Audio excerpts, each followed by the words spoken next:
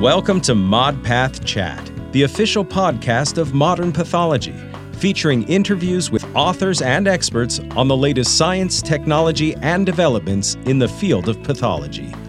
Your host, Dr. George Netto, is the editor-in-chief of Modern Pathology and the chair of pathology at the University of Alabama at Birmingham. Here's Dr. Netto.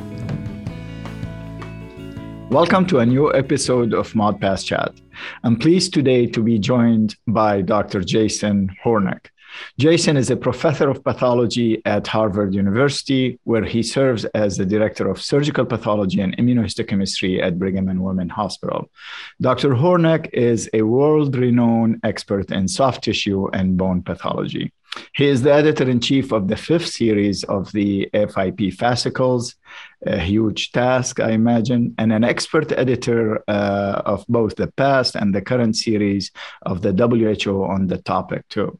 He serves on 13 editorial boards, including ours. Probably that's his most important editorial board in modern pathology. Jason is with us today to discuss his team's recent publication in Modern Path on the utility of DDIT3 expression. I said it right, Jason, in the diagnosis of Myxoid Liposarcomas. Thank you, Dr. Hornick, for accepting my invitation. Thank you, George. It's really a pleasure to be here, and I really appreciate the invitation to talk about this exciting new area in soft tissue tumor diagnostic pathology.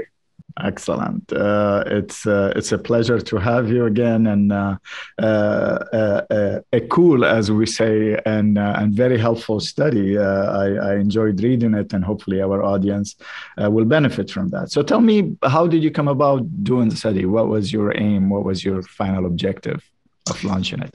Well, most of the research that I've been engaged in for the last 15 years has been attempts to bring discoveries in molecular genetics of cancer, mostly soft tissue tumors, but a little bit of a broad range of oncologic surgical pathology, into routine diagnostic practice with easy to apply tools that people all over the world can use, including laboratories who do not have access to high throughput, fancy modern next generation sequencing technologies. So I've mostly been using old school immunohistochemistry, using a single antibody as a surrogate for a molecular genetic alteration. And there's lots of ways you can do this. You can look for loss of the protein product of a tumor suppressor gene. The first study where I did that was using INI1 or SMARCB1 in epithelioid sarcoma, which is already more than 12 years ago now. But we also use it for lots of translocation-associated sarcomas where there's a product of the gene rearrangement that you can identify using immunohistochemistry. And quite recently, just in the last year, my colleague and friend, Greg Charville, who's a GI and soft tissue pathologist at Stanford in California, published a beautiful study in Myxoid Liposarcoma showing us that you can use an antibody directed against the N-terminus of the DDIT3 protein as a surrogate for the translocations we've known about for more than 20 years in Myxoid Liposarcoma. So because of that publication, I reached out to Greg to ask if he'd be interested in collaborating with our group to do a follow-up study, which we're talking about today in modern pathology, really focusing on the most challenging diagnostic examples of Myxoid Liposarcoma, that is, those tumors that are dominated by round cells that can very closely mimic other high-grade round cell sarcomas, which are very difficult to recognize. Sorry to interrupt. So you would, in the classic low-grade, you usually don't see the need to do the genetic and now the immunohistochemistry because morphology. Yeah, that's exactly right, George. I think it has such distinctive histology with the vascular pattern that everybody knows to look for when the tumor arises at the classic location. Usually histology is sufficient. It's one of those sarcomas we recognize on H&E. But when they arise at really unusual sites, or it's a metastatic lesion without a clear primary, or when you're dealing with another sarcoma type that has abundant myxoid stroma that closely mimics Myxoid liposarcoma, having the ancillary confirmation by genetics is very helpful.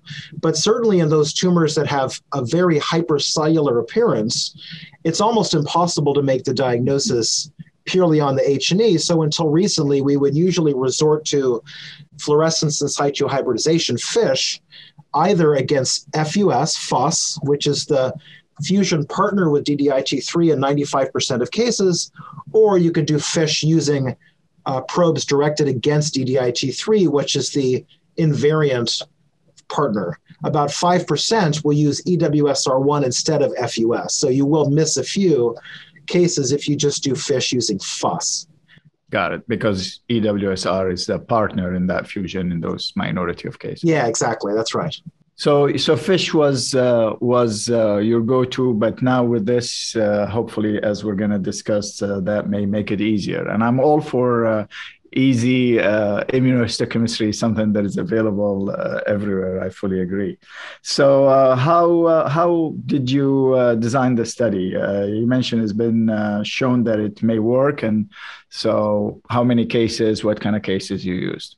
Yeah, so in this study, as I mentioned, George, we really focused on these high-grade myxoid liposarcomas, which in the old school terminology, we used to call round cell liposarcoma, but now that we know that they have shared genetics, we group them all together and call them high-grade myxoid liposarcoma. These are actually quite uncommon. Only a small subset show predominantly hypercellular morphology. So we collected a large cohort of 50 cases of high-grade myxoid liposarcoma, and then we collected a series of several hundred additional cases, about 320 mimics, that included essentially all the other well-defined round cell sarcomas that we might consider in the differential diagnosis.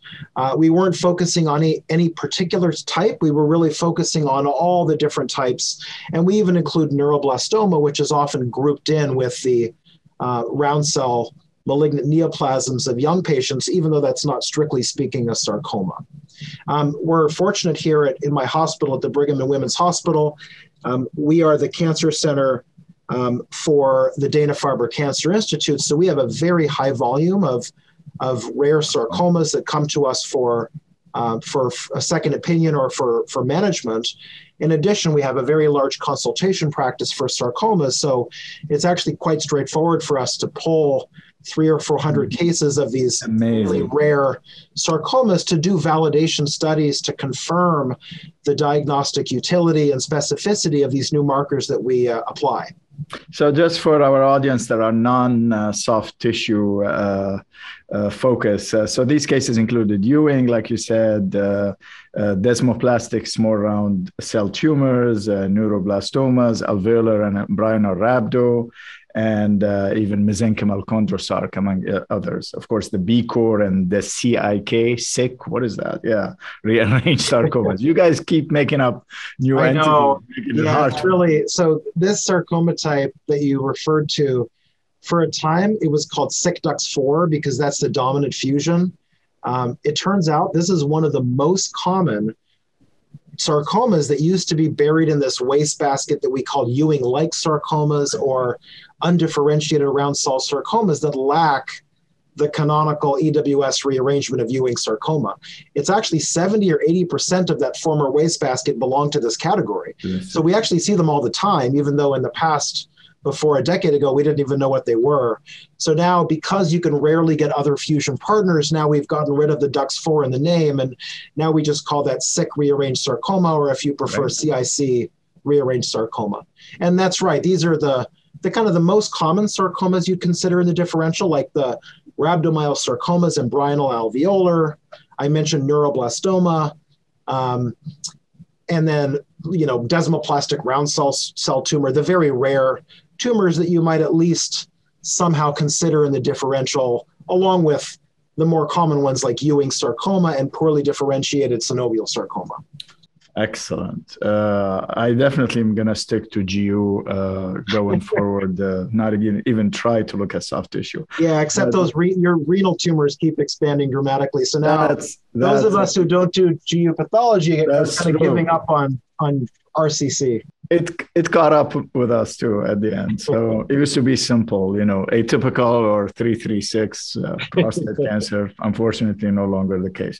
So the the antibody you mentioned, that's a commercially available antibody, as I read in the paper, is Abcam. So people. Yeah. This is all the antibodies that I use in my research projects.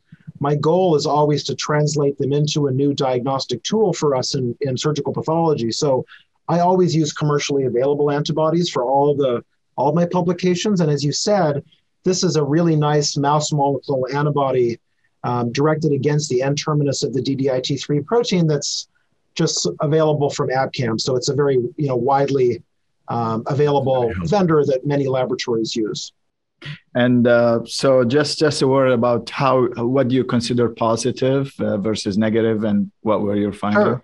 So this protein is normally expressed in the nucleus. So we're looking for nuclear staining, which is always kind of the nicest for us in surgical pathology because it's easy to be confident when you have distinct nuclear staining. And we had a very low threshold when we were first using the antibody, really just trying it out to kind of get a sense of the distribution. If you essentially use any staining as positive, we had almost 100% of the myxoid liposarcomas that were positive. But if you have a very low threshold, there were a small subset of histologic mimics that had very limited staining, like 5% of nuclei or something like that. Mm-hmm. If you use a higher threshold, like for example, strong staining in 50% of the nuclei, we still had a really high level of sensitivity for myxoid liposarcoma, over 95%. Wow. And then our specificity went to 100%. So we really only saw a very small group of, apparently non-predictable, just kind of sporadic examples of various tumor types that showed limited nuclear staining. As I mentioned, there didn't seem to be any real rhyme or reason. We found a few Ewing sarcomas that had some nuclear staining, often around areas of necrosis. So I don't know if that's a little bit of upregulation of the protein as a response to hypoxia. We always like to propose some mechanisms when we're describing the findings, but we're really not sure about the mechanism. But really beyond that, there are almost no other tumors that show more than very limited staining in small numbers of nuclei. So if you really see extensive staining, this marker seems to be almost perfectly specific for myxoid liposarcoma. And that's a relatively large number of cases on both sides, considering how rare these things are. So it seems like it will pan out. Just to refer back to Greg Charvel's paper that also was recently published in American Journal of Surgical Pathology, he had very similar findings in the range of myxoid sarcomas. So at the lower grade end of the spectrum, it seems to be very similarly sensitive and specific. So it really, at least these two large studies have shown a really robust sensitivity and specificity. So I know you use TMA, which is in addition to whole slides, which is the way to do it. But the advantage, TMA has some weaknesses, but advantage, it mimics needle biopsies. So that's, you're looking at a very limited area. So it's always reassuring to see that. But what would you recommend, like on a small needle? You would say if it's diffuse and strong, buy it. But if because 5% on a small needle may be difficult. Is that the approach you would recommend seeing forward? Yeah, I think that's a very good point. And just as an aside, when I do my initial validation studies for clinical implementation, I really try to focus on whole sections from resection specimens, and it always includes some core biopsies, because then, as you describe, I think you have a much higher degree of confidence for the distribution of the antigen or of the marker in section. So in this study, most of the cases were actually in whole section. We did have some in a TMA. So just based on what we've seen in the combination of the TMA sections and in the whole sections, I think you have to certainly have some caution if you're dealing with a cell block generated from a fine needle aspiration or a core needle biopsy. If you only see staining in a subset of nuclei, like 5 or 10%, I probably wouldn't use that information to make the diagnosis. If you really are still suspecting myxoid or round cell liposarcoma, then I would probably resort to FISH or next generation sequencing using one of the kind of RNA fusion panels. However, if you see extensive staining, then I think you can be confident. And in fact, in well-fixed core needle biopsies, all of the cases we evaluated were diffusely positive, pretty much every nucleus. So I don't think that you will find in practice limited staining. This marker also has the advantage because irrespective of exactly where the fusion site is, which exons are used, if there are small variations in the amino acid sequence at that fusion site, that doesn't seem to change the recognition by this antibody, since it recognizes a conserved area at the N-terminus that's pretty far away from those breakpoints.